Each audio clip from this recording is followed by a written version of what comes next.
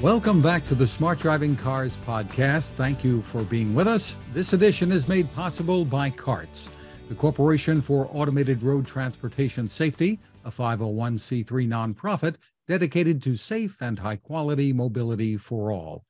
I'm Fred Fishkin, along with the Faculty Chair of Autonomous Vehicle Engineering at Princeton University, Alan Kornhauser. Hi, Alan. Good morning, Fred. Good morning, and we are happy to have with us once again from Sweden, consultant and publisher of The Dispatcher, Michael Senna. Hi, Michael. Good morning, good afternoon. Pleasure to be here again. Well, another very worthwhile edition of The Dispatcher is out. We've had the chance to speak with you already about the ITU Future Networked Car Symposium, and we'll get to more from the latest edition shortly, but this is kind of tied into it. An organization called the Future of Life Institute this week published an open letter asking authorities around the world to stop or take a pause in making further developments in artificial intelligence in order to put adequate controls in place to prevent AI from getting out of control. One of the signatories to the letter was Elon Musk. Your April issue begins with a statement by Musk during Tesla's Investor Day on this subject. And Missy Cummings, who was the keynote speaker in your session on AI during the FNC Future Networked Car Symposium, has posted some comments on this as well. Now, in the Dispatcher, she discussed AI in the automotive context in depth. What can you tell us, Michael, about this growing debate? Okay, what I'd like to do is to provide some background so that we're all on the same page. And I'm going to start with Max Tegmark. Max Tegmark is a Swedish professor of physics at MIT and a TED Talk celebrity. Maybe you've heard him, maybe you've seen him, but he makes science understandable. He's a little like Carl Sagan. Tegmark and a few of his colleagues are founders of the Future of Life Institute, which they set up in 2014 with support from Larry Page, Steve Wozniak, and Elon Musk, among others. Its mission is to keep artificial intelligence beneficial. It's the Future of Life Institute that's behind the open letter asking for a 6-month pause in AI development. Okay, so we know it's the future. It's not Elon Musk, it's not some other group, it's this group that's been around for quite a long time. Max Tegmark wrote a book published in 2017 titled Life 3.0. Here's the book. It does a great job of explaining both the technical and the philosophical nuances of artificial general intelligence, or AGI, and how AGI differs from basic artificial intelligence. I used this book as the basis for my article in the February 2018 issue of The Dispatcher. That's the article, titled No Humanless Drive Without AGI. I sent Tegmark a copy of the article and received a very nice reply saying that he agreed with what I said and he liked what I wrote. So last year, the Future Network Car Symposium Program Committee decided that we were going to have a session on artificial intelligence in the FNC 2022 Symposium, which was held last March. They asked me to moderate it. I reached out to both Tegmark and Missy Cummings to take part. Unfortunately, Missy had to decline because she was working with NHTSA at the time and had speaking restrictions. But I never heard back from Tegmark. Maybe the fact that FNC doesn't pay honoraria put him off. But in any case, another MIT professor by the name of Brian Reimer, an expert in AGI, gave the keynote. It was an excellent primer on AGI. In that first session, I decided to focus the presentations and the discussion on AGI because it's the most difficult to understand, but it's going to be needed if humans are going to be taken completely out of the driver's seat. The conclusion of that session, that's last March, the participants said, no, AGI is nowhere close to being ready for anything, especially for driving cars. I've summarized this year's session, FNC 2023, in this issue of the Dispatcher, which I just sent out. Missy Cummings gives the keynote, and she takes part in the panel where we discuss AI in current automotive applications. And the number of those applications is growing, as I've explained in the article. None of the session's participants see any reason to halt development of automotive AI. On the opening page of the April issue, the one you just received, I relate what Musk said in response to the last question posed during his investor day. I don't know how long that lasted, but it was a long afternoon listening to all of the presentations. The question was, how do you see AI helping Tesla make cars? And he said, I don't see AI helping us make cars anytime soon. I'm a little worried about all this AI stuff. We need a regulatory body to do something to make sure AI operates in the public interest. Some is useful, like, of course, what we do with self-driving, not AI, not AGI. I'm afraid I did something to help it get going. Quoting exactly what he said.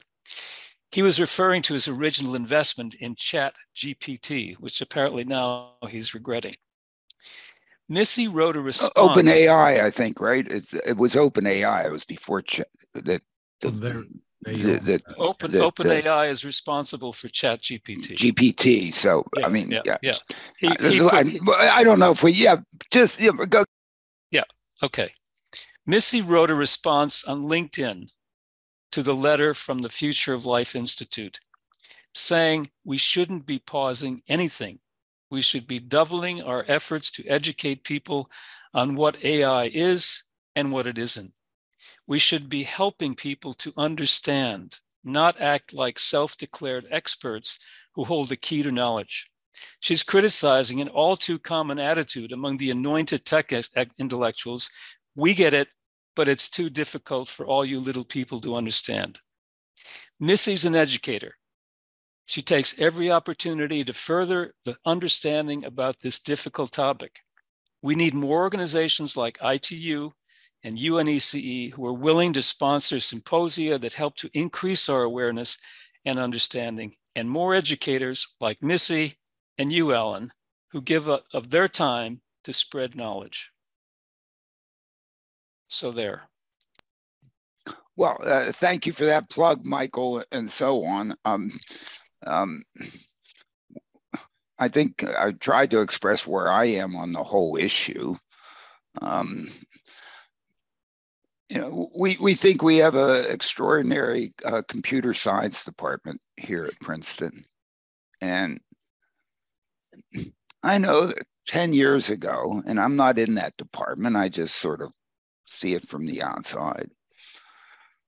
I mean, I don't know that they even offered a course in AI, simply because the concept of AI as AI, I think, is somewhat understood today, is just so far from anything having to do with intelligence that putting a word in front of it and including the word intelligence, just, I guess I'm speaking, maybe I'm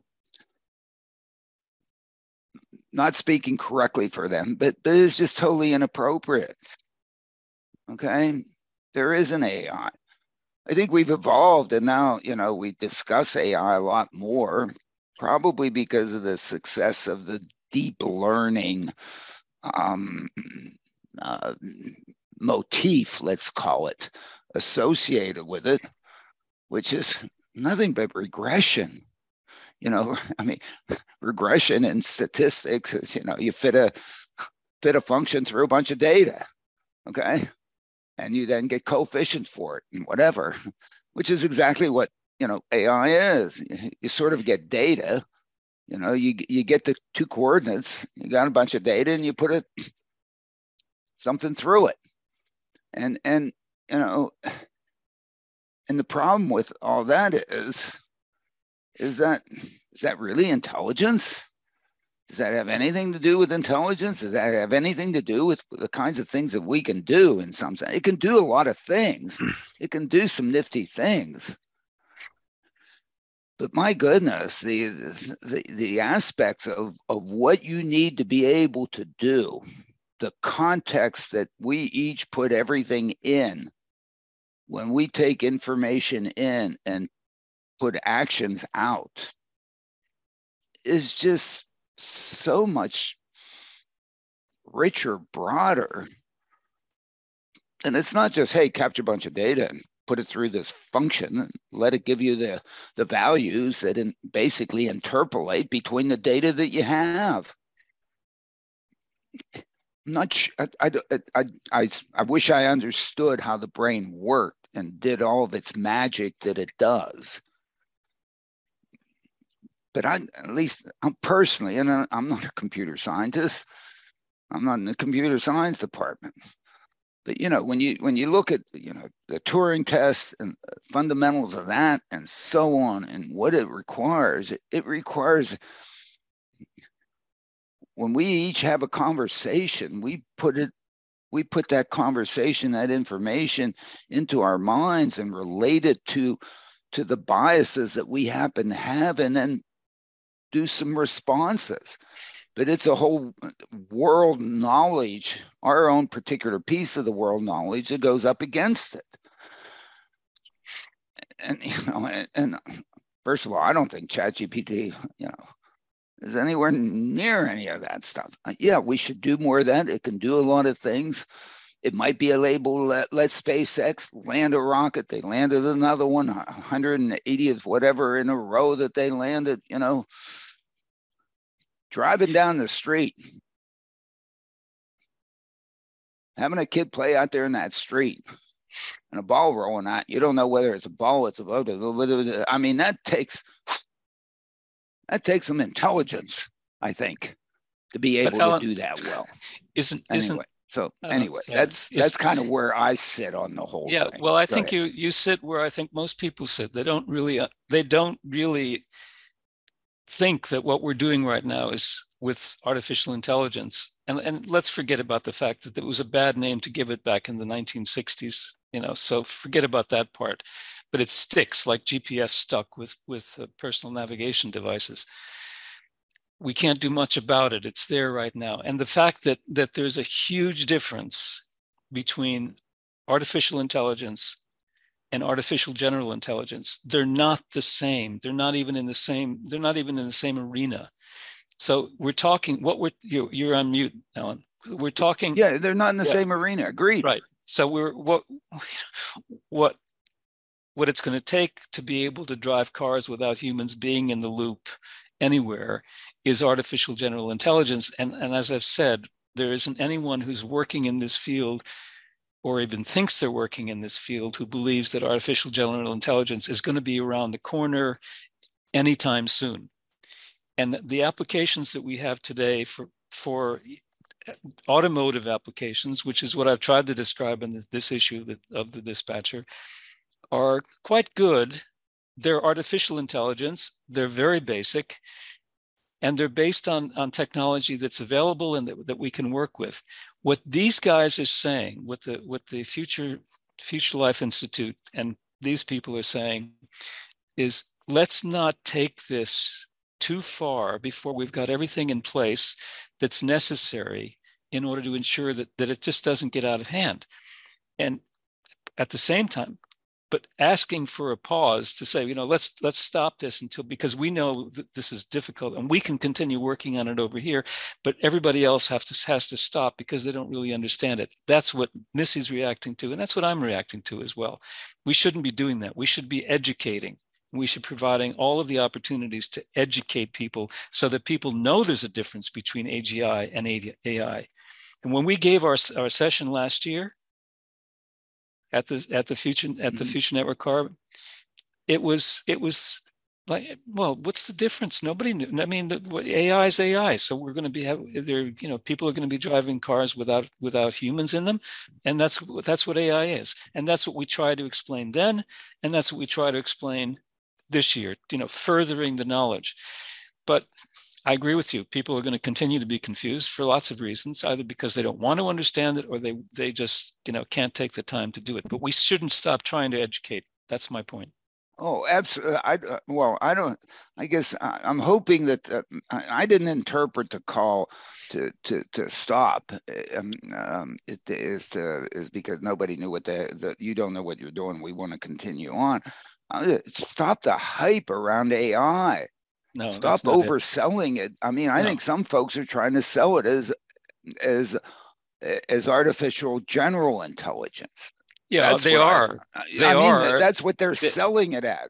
And we Exactly. have the same Exactly. problem with our terminology associated with smart driving cars, which I mean, why did I end up calling them smart driving cars in the first place? Darn it, the terminology is just leading a whole bunch of people to, I mean, it's perfect to have to misrepresent, to overhype, to sort of say I can do this much, but I'll claim that much, and therefore I'll, and whatever. And I think that's what the heck we're now faced with with Chat GPT. I mean, it's I think all the hype, ludicrous. Alan and Michael, all the hype surrounds what is referred to as generative, I guess AI is what they're calling it, which is Google has Bard and Microsoft with their Bing is incorporating the ChatGPT and through their investment, and people using that for search and to write papers. None of your students, Alan, but there's a lot going on out there with how people are trying to use this. They're writing press releases with it. Sure. Yeah, and they're making animations and they're putting out fake news and they're doing all that stuff. But I think anybody looking at this stuff says this has to be crap. I'm going to say something really. I'm going to say something really nasty right now, and Good. I'm sorry if you get a lot of bad press, but there are people out there who are writing for newspapers and magazines and are standing in front of TV cameras, pretending that they're actually experts in an area when all they are presenters or journalists, and they talk just like Chat GPT. They've gotten some information, they put it in front of them, they've written it down, and now they're an expert. And they have blogs and they have all kinds of things where they're telling people, this is how you should live your life. This is what you should be doing with your feet. I don't see any difference between that and what Chat GPT is doing.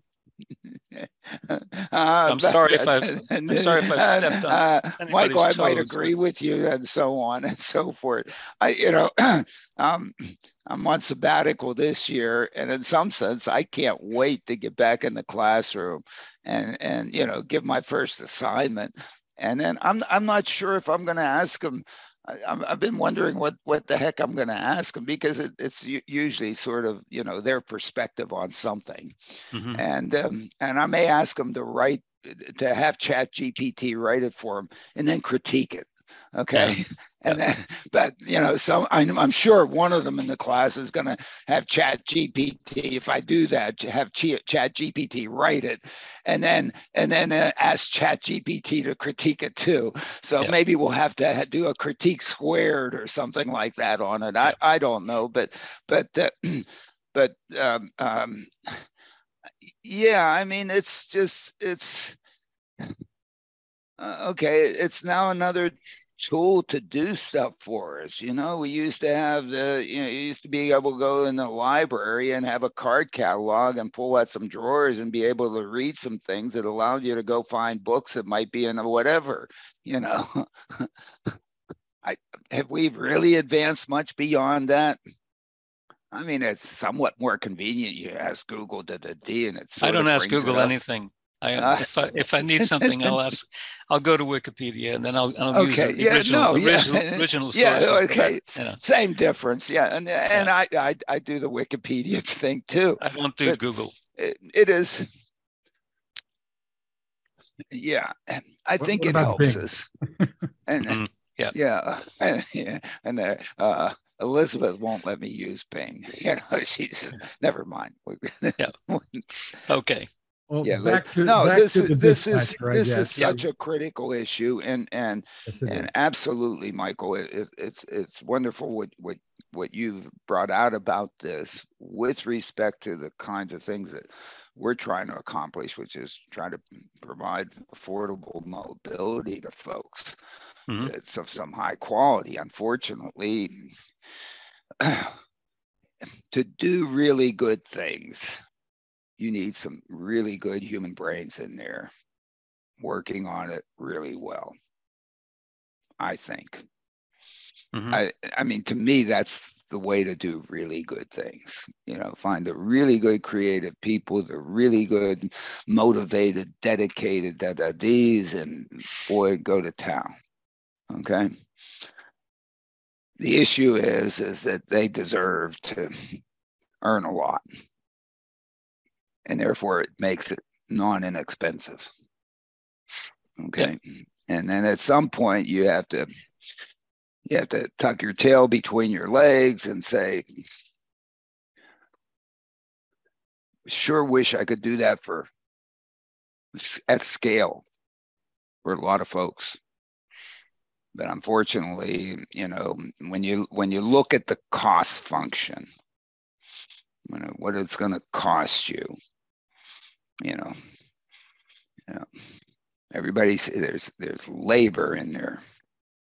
There's human labor in that cost function. And the thing to try to reduce that is to get rid of the human labor.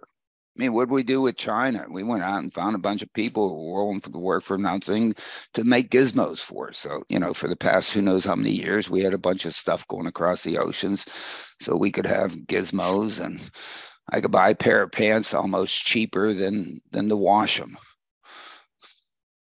Just buy a bunch of pairs of pants. Not quite that bad, but you know, and what was that? Why? Because we found labor that was cheap. And labor's gotten a little bit more expensive than that. And in the end, when we look at this stuff, labor's not cheap. And if you want to make it inexpensive, unfortunately, you got to figure out how to replace something. And I guess the other thing we should talk about is that Moore, the co-founder of Intel, passed away this past week. Great obituary in the New York Times, but you know, the whole Moore's Law business.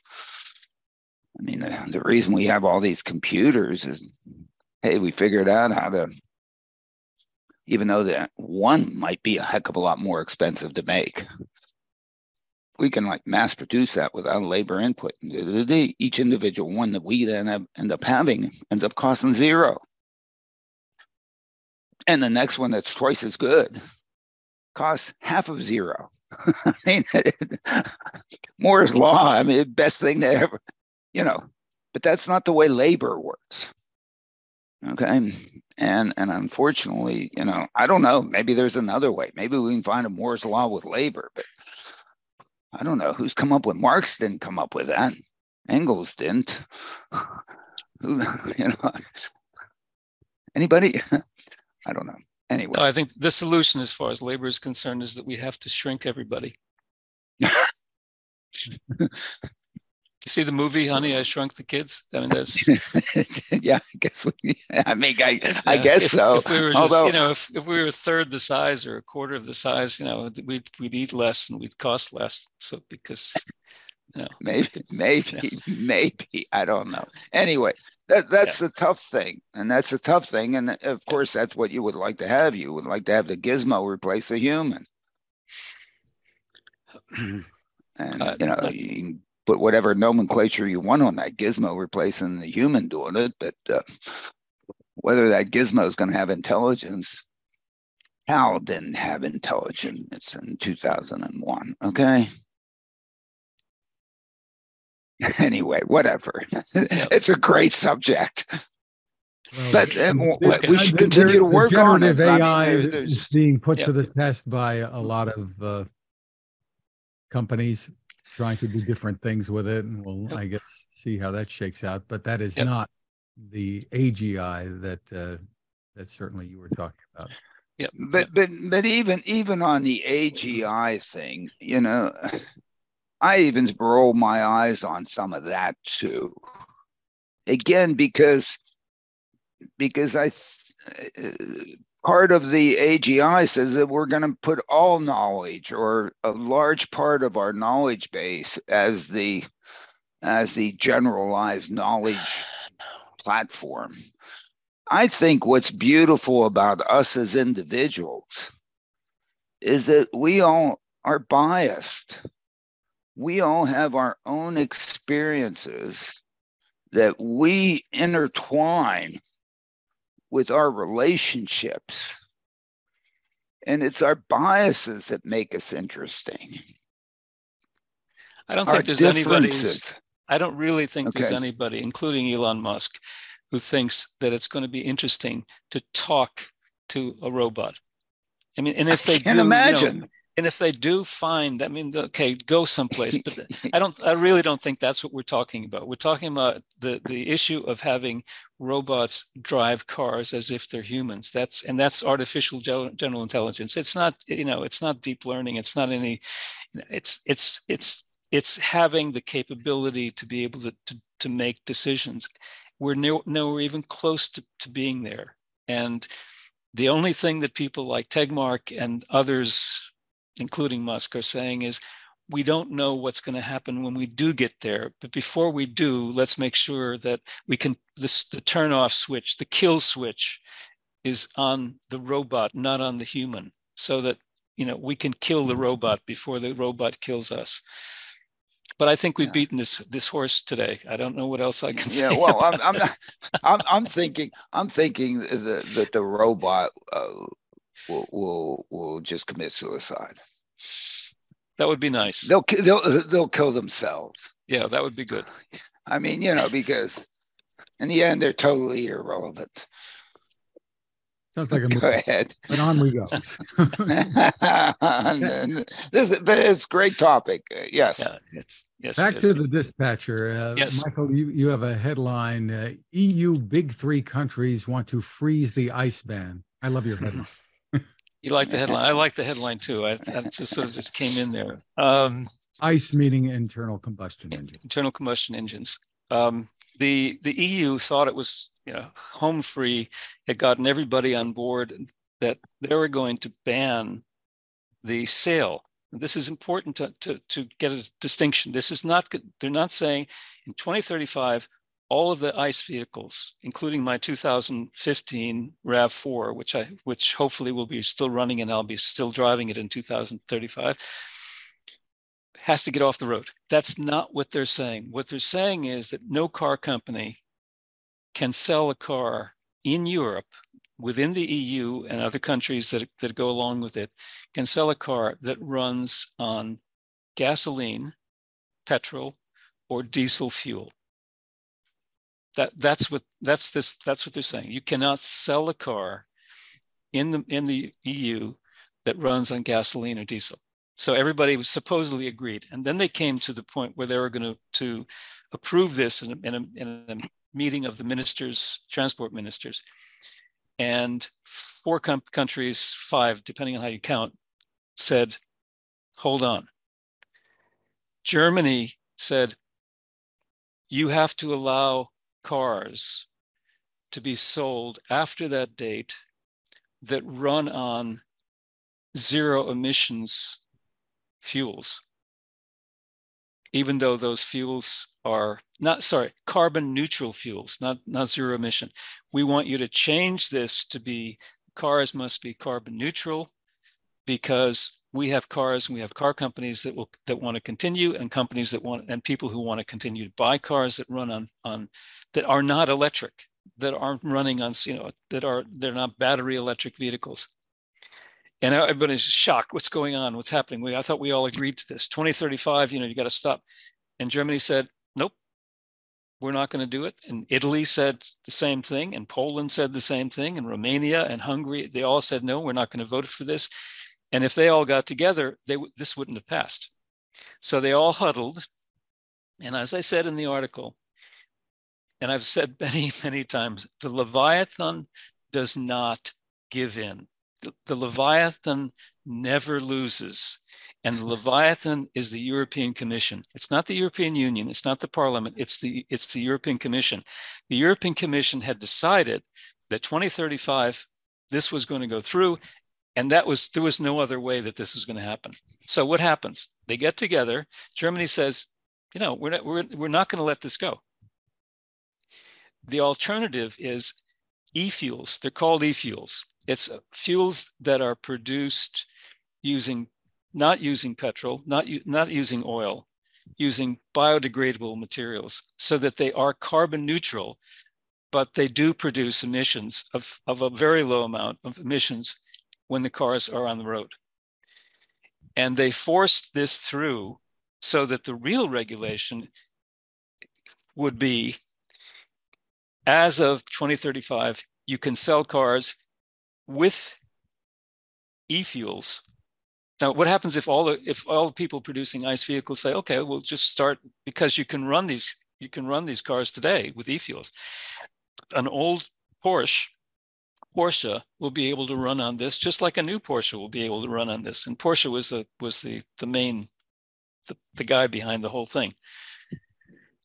But the commission just can't do this. So on Sunday night, all the news reported Germany caved in. Italy, everyone ignored. We got it through. No, they didn't. They said, and this is gonna be really good. They said, the commission said, okay, we'll go out with an announcement saying we won, but we're going to come in with a new regulation after you've passed our regulation, which they haven't done yet. After you've passed our regulation to say we won, which will allow e-fuels. And then we'll have to vote on that. And if we don't get that through, then we'll do something else.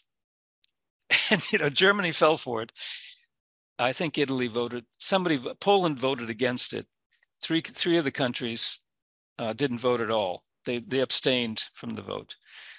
But that's the situation right now. If they vote for this, which I think they will, 2035, there will be no ICE vehicle, no internal combustion engines using petrol or diesel that can be sold.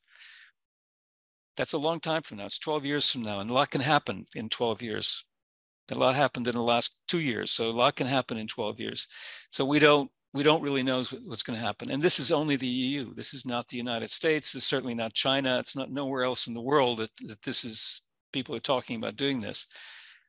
California has passed, they may have passed this law saying that no ICE vehicles will be sold in California after 2035. I'm not really sure, but that's the situation. And I wanted to make that as clear as possible so people didn't think the EU just, bulldozed this through and everybody else lost, and there won't be any vehicles that can be sold other than electric vehicles after 2035.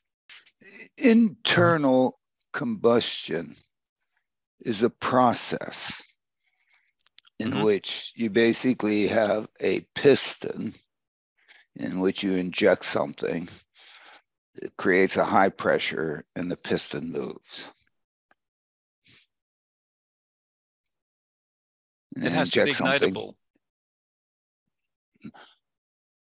We can put the word ignition on there, but it puts something in there that does an expansion and applies a pressure over the surface of a thing, and that thing moves. That's what an internal combustion, engine does. Now, that thing that creates the pressure that allows that piston to move and then is released and then, does it again, which is what that thing does. I don't know. Why does it have to be? We have to get Fred Dreyer on this one. Okay. But why does that have to be something, one of these carbon things or whatevers? It could be something else. Yeah, it creates that. Yeah, and this is what they're saying. It's a biofuel. Yeah. It's not. It could be a biofuel. It could be, I don't know, hydrogen. I don't know. One of the combustion guys can, go talk about it. But whatever. As opposed to something that has wires running around it and a magnet, and then puts an electric current through it and causes a jiggle and a jangle to get it to turn. Yeah. The battery. Okay? I mean, the battery. Yeah, and the battery and where that comes from and all that stuff. Well, there's an alternative. We know that there's an alternative to how we get the battery to be charged, and that's instead of having electricity coming from outside, it's electricity generating inside with hydrogen. That's another alternative. Sure, but that's another alternative, but that's still then driving the electric motor. Yeah, that hydrogen could be booming and pushing a piston. I don't know. I guess I have to ask Fred. Yeah. Or some other thing on the chemical chart. Why did the question we're getting? The question we keep on getting to now, right? What's that? New Jersey, the Governor Murphy has ordered that all cars be zero emission by 2035 as well. So, and I think there are other states. What I think we've been saying, and Fred Dreyer, who could definitely talk about this at great length. My point is only that I wanted to explain in the issue what exactly happened. But when it comes to this issue, why do we have to go where we went, starting back in the 1990s when California said zero emissions means batteries. It didn't have to be that way, but it was, and that ended up into, where we got to with Tesla, and then when Tesla said, everything else is stupid, it's only batteries, and anybody else working on hydrogen, they're dumb. This is the language that Musk used. He said these kinds of things. You're half a brain if you're not working with battery electric vehicles. How can you be thinking about anything else? And instead of people realizing he was promoting his solution because that's what he did, they all said, "Oh yeah, he's right. We've got to get on board with battery electric vehicles." And now we're spending huge amounts of money to pay people to buy BEVs. Okay, I mean, let's not go there because we've had this discussion many times. Yeah, we've had In the musings section of the newsletter, the headline is "Mind Your Own Business, but Know Who Your Customer Really Is." And this is about the railroad industry and the car building business. Yeah, I've been wanting to write this for a long time, and I've been kind of pulling things together over the last months or years, trying to get my head around this whole issue of what it is that we're actually doing with the car business. And there has been so many attempts particularly during the last 10, 15 years, of car companies saying, we're now in the mobility business. We're now we're in the transport business, or mobility as a service. These are the sorts of things that people have been talking about. We're gonna move our company into this direction. Jacques Nasser, back in 2001 or so, before he was fired by Bill Ford, said, our cars are just going to be mobile cellular phones on wheels. They use the term cellular devices in the United States, cellular phones on wheels. And so I wanted to kind of compare this to something that we have often said. People refer to those who are not understanding what business they're in, and then they use the railroads as an example of companies or an industry that thought they were in a certain business, but they weren't really in that business. They were in a completely different business. And they say, we're not in the railroad business, or they shouldn't have said that we're in the railroad business. They should have said we're in the transportation business. But the railroads were never in the transportation business, and they were never in the railroad business. And this is what I've tried to say in this article. What the business the railroads were in, and they fell into after they deliver the coal that was their primary reason for getting started in the first place. They needed a way of getting the coal from the mine to a place where they could use it to do something. But once everyone realized what it is that they actually had, railroads went into the country building business. And it wasn't just in the United States, but the United States was, because it was big and because it was unexplored, and it was, well, unexplored by the people who were, who were living on the East Coast, who wanted to get to the West Coast and create this, this huge connected country.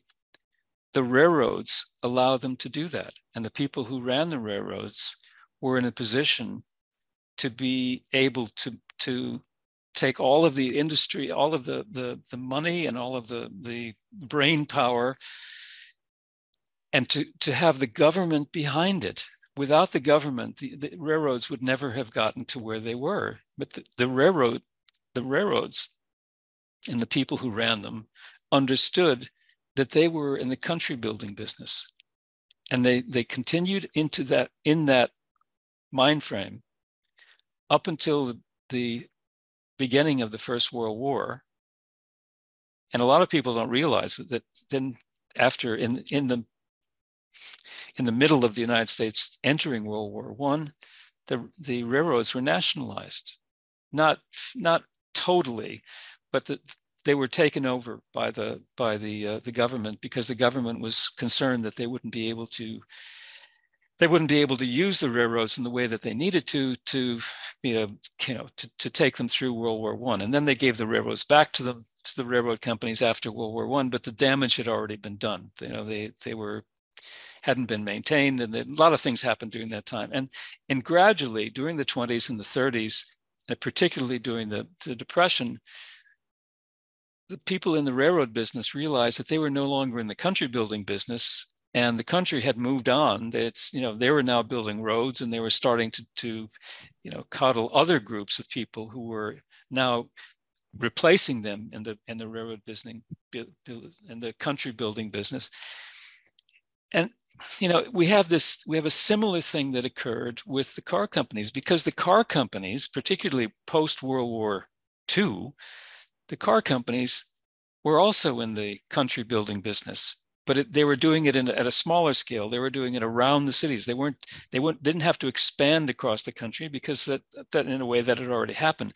But then in the 50s, when we started building the interstate highway systems, they were with the trucking, particularly trucking beginning to take over from the railroads. The trucking and cars, they were the country, behind the country's expansion, this dynamism of the United States. And the point is that a company like Tesla, which I think is a very good example. All of the car companies are saying, we're in the transport business, and we're in this business, and we're in that business. And Tesla, if you watch their investor day, the only message that they were giving, except for Elon Musk, who went off in a couple of directions a few times, but everyone else was saying, we're in the car business. We're in the car making business. Now we're going to sell cars that people want to drive.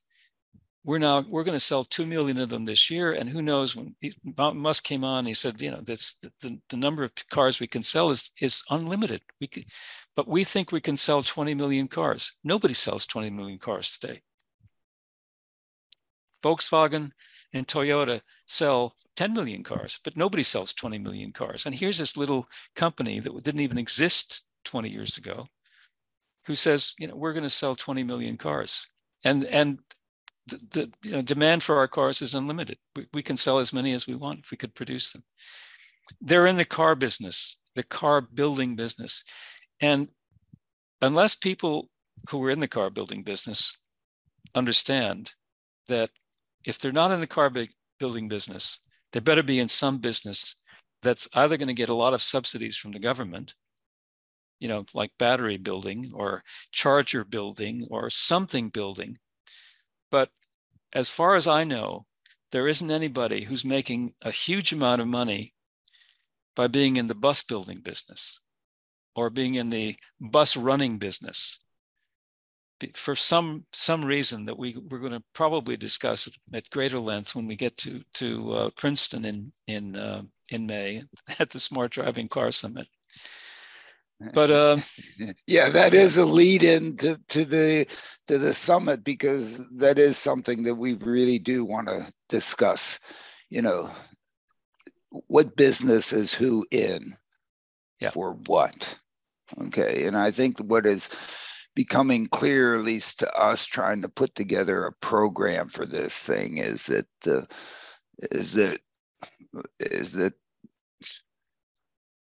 in a sense, the mobility business has to be a mobility business, and to provide mobility, if that's really what we're trying to do to individuals, we probably need some folks to be in the vehicle building business, because we're probably going to use vehicles, and then that's an undertaking in and of itself, which is non-trivial.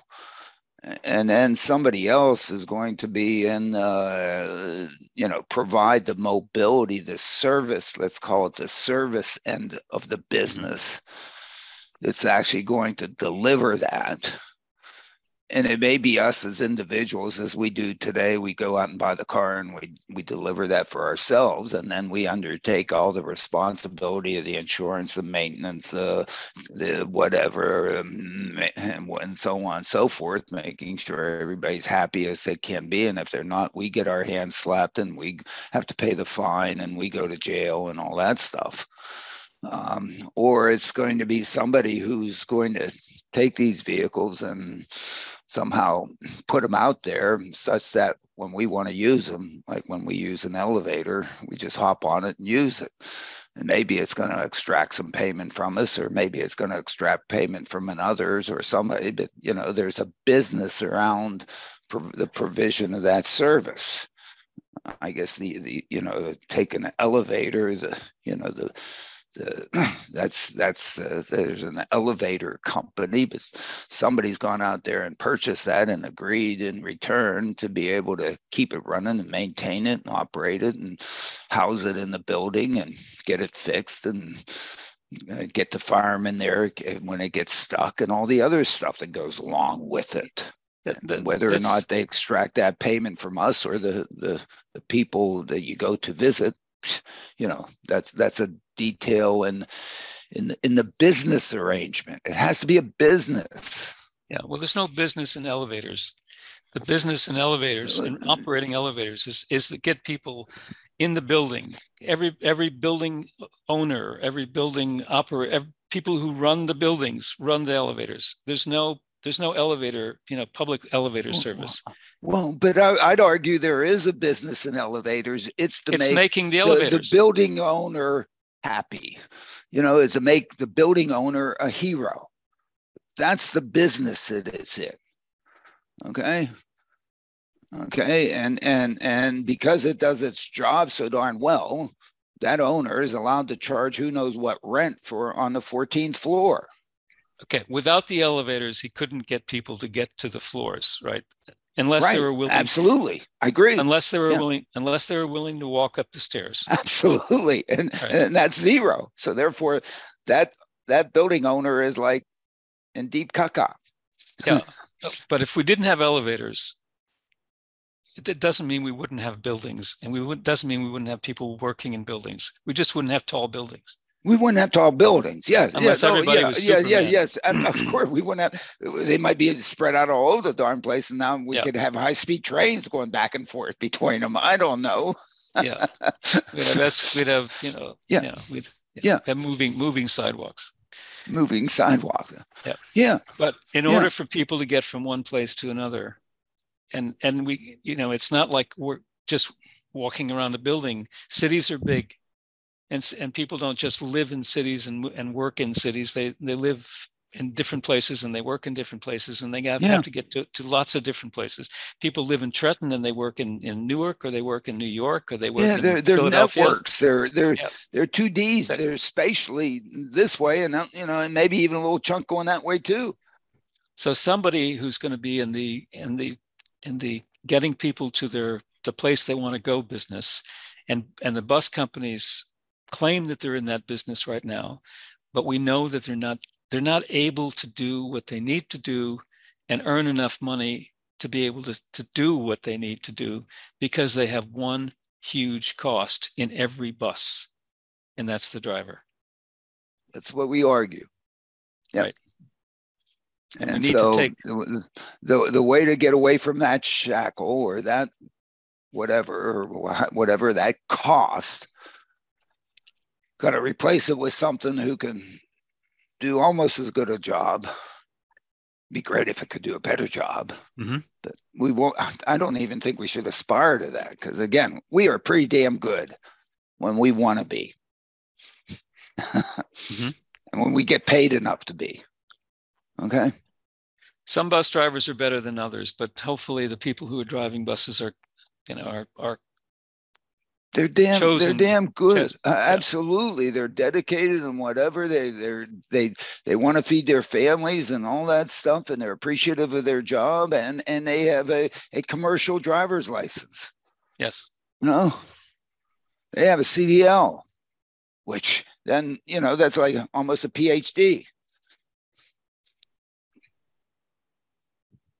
They're good, but they're expensive. So therefore they can't do as much as, and unfortunately some people can't afford to pay it to get done they would very much like to get done.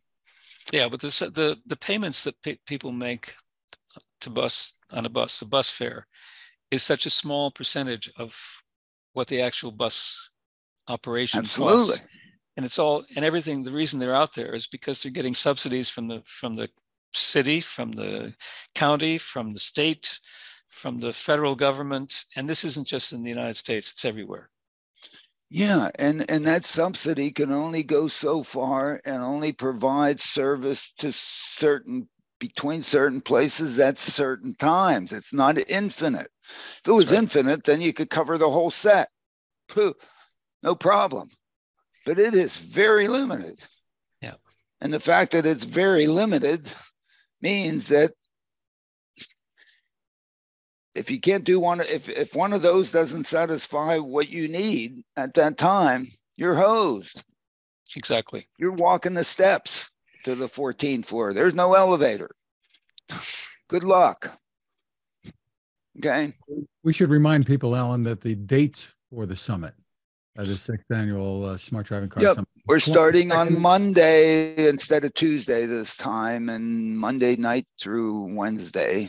22nd through 24th of May. 22nd through the 24th of May. We're going to discuss what kind of businesses do we need. I mean, if one is going to provide this mobility to these places where the subsidies aren't enough to be able to provide the mobility in those times and spaces, because we're dealing with a dimension that's 2D in space and a continuous D 0 to 24 in time. That's a volume anywhere, right? Because that's sort of the way we end up. And we've sort of ended up having our land use that way. Why? Because many of us have access to a car. And guess what the car can do? It can go between most of those places at almost any time. It sits out there and waits for us. So if you're in that group of folks, you're like, fat and happy. If you're out there in the set of folks that doesn't have that, you're now stuck with whatever the subsidy amounts can afford, the little threads within that 3D space. And most of it's empty. So how do you fill it?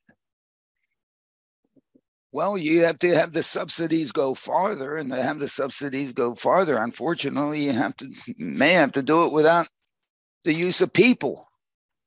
Because then to do it, if each one of them needs people, you're going to have to need a whole host of more people to fill the space, but you can't afford to pay them.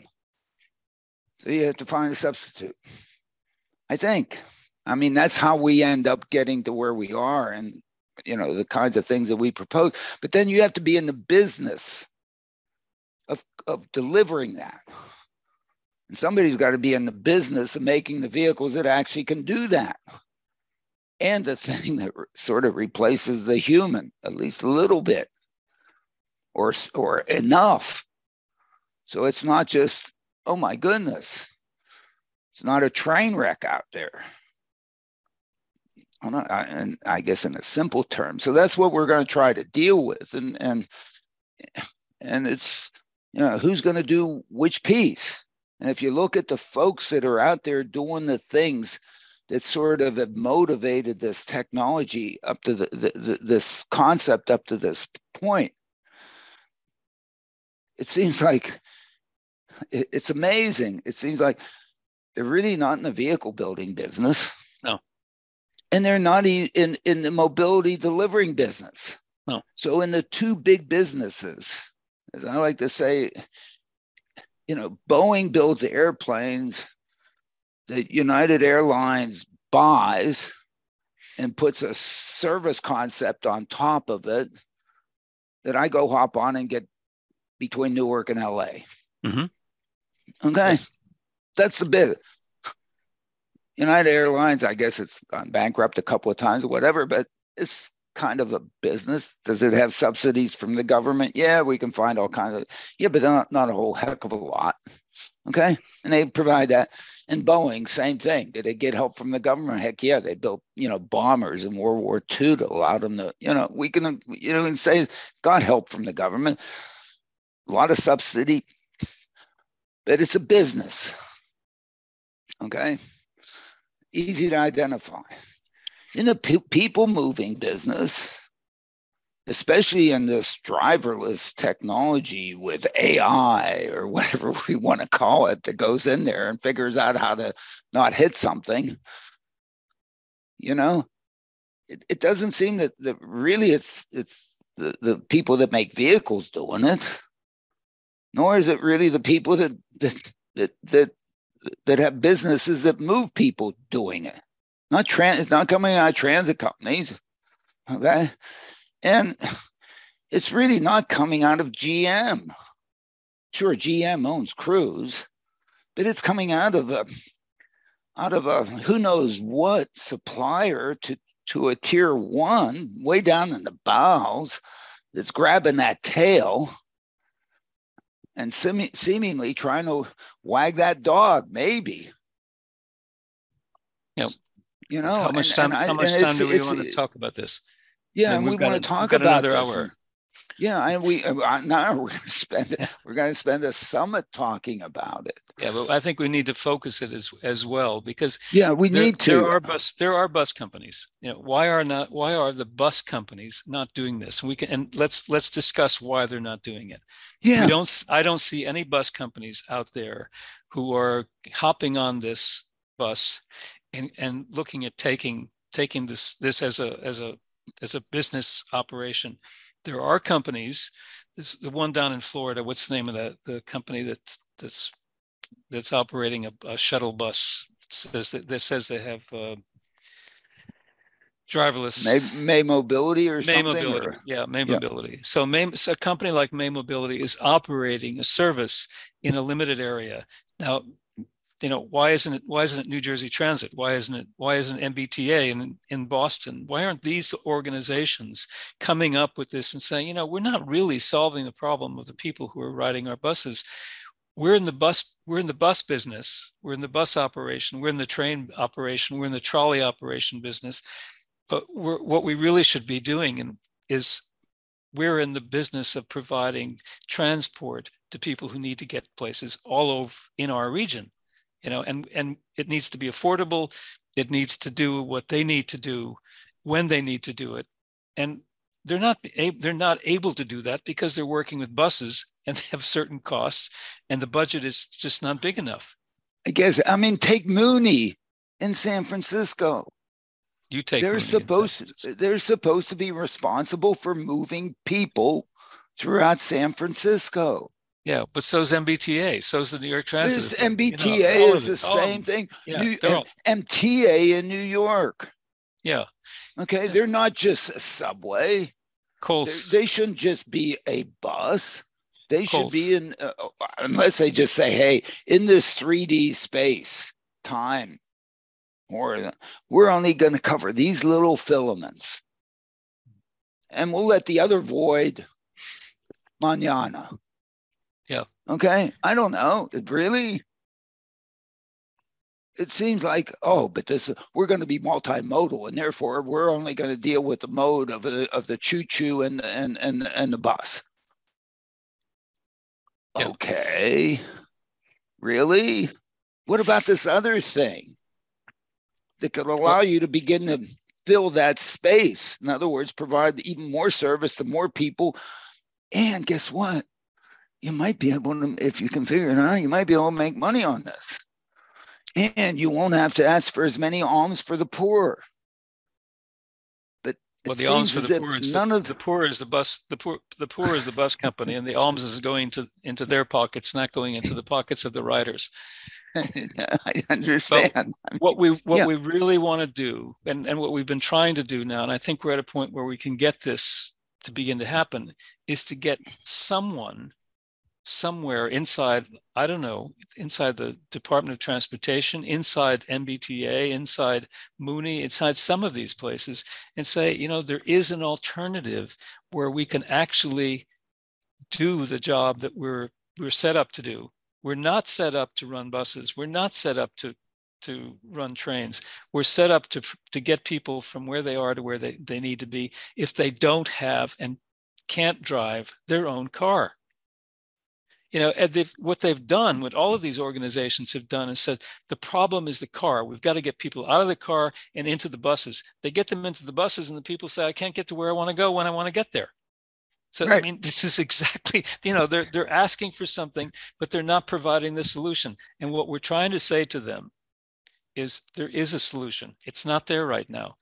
You need to start to work with us to get to where the farmers are with John Deere, to get to where the miners are with Komatsu and the other folks who have seen the problem, the problem being either the person is in danger who's driving those, or we can't get enough people to be able to drive those tractors when we need those tractors to be driven. And at a cost that we can afford. We don't want to get stuff, you know, we don't want to buy things from places that are cheap. We want to be able to produce them here, but we have to be able to produce them at the right price. And this is the same problem with transport. We need to be able to deliver transport to people at an affordable price, but actually does the job that they need to have done, which is get me to my job, to where I want to work, so that I can feed my family. And if you can't do that, then you're not providing the service. Yeah, but my fear on all that is that they have an answer for us. Okay, they don't think that what we think a way to do it is to, you know, Moore's law. Yeah. Okay, what do they think? They think micromobility. Oh, you just give them a scooter and an electric bike, and they'll be just fine. Thank you, and you know, we're out of here. I don't know. I mean.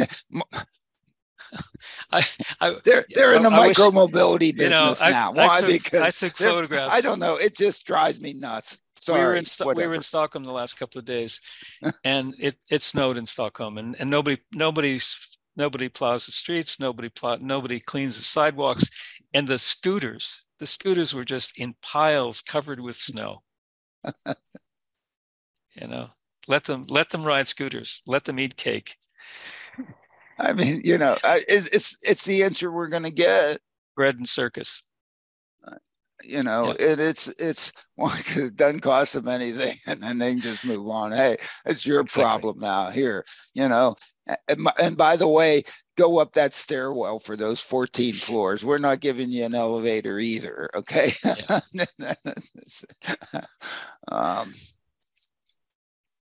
So, Alan, the website for more information about the summit, where this discussion and much, much more will continue, is cartsmobility.com. That's where you're going to find all the info for it. And we hope see many of you there.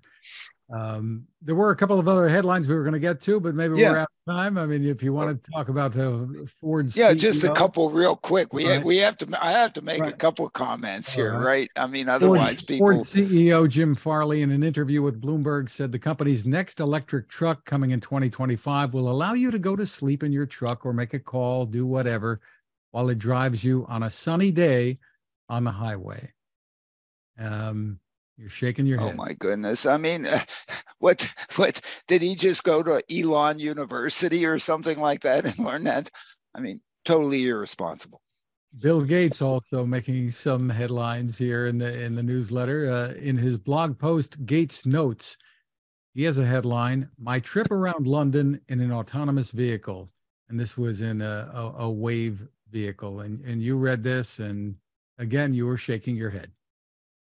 I mean, I always have the highest respect for Bill. I mean, absolutely, without a doubt. But boy, I mean, he needs to go back to DOS or something. I don't know. I mean, what he rode around in, I mean, Waymo could do 10 years ago easily. I mean, it even says in there that the safety driver had to take over several times. I don't know what the definition of several is, but guess what? If that entity wasn't there, Bill, you might not be here any longer anyway, because there's nobody there you got to be able to do this without taking over. Okay. That gets back to the whole challenge of this thing that we talked about at the beginning. This is a non-trivial. You can't do this, so many. You got. So it's not an autonomous. Look up the definition.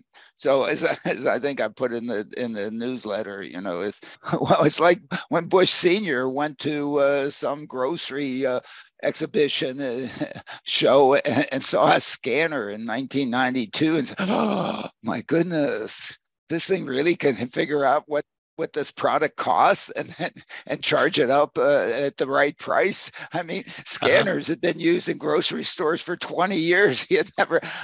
Bill, this stuff's been around for a while at the level that you were riding around in London. Okay. And what if the attendant had to disengage, which is what we call it, and take over the whatever driverless system during your trip? It is nowhere near prime time in that operational design domain, even if it is on a sunny day. And Bill and Ford, with respect to whatever system you have, if I fall asleep in that Lightning and something happens, boy, you better be there to bail me out and make me whole. And I don't think you're willing to do that. That's where I stand. A fitting way to park this edition. Michael, thank you again for spending time with us. And my pleasure. Terrific. As always. The website for the Dispatcher is michaellsena.com. Thank you to CARTS, the Corporation for Automated Road Transportation Safety, for helping to make this podcast possible.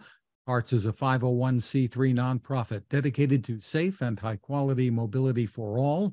You can find us, of course, at smartdrivingcar.com, also on Spotify, TuneIn, Apple, Google, Spreaker, Amazon, wherever you turn to for podcasts.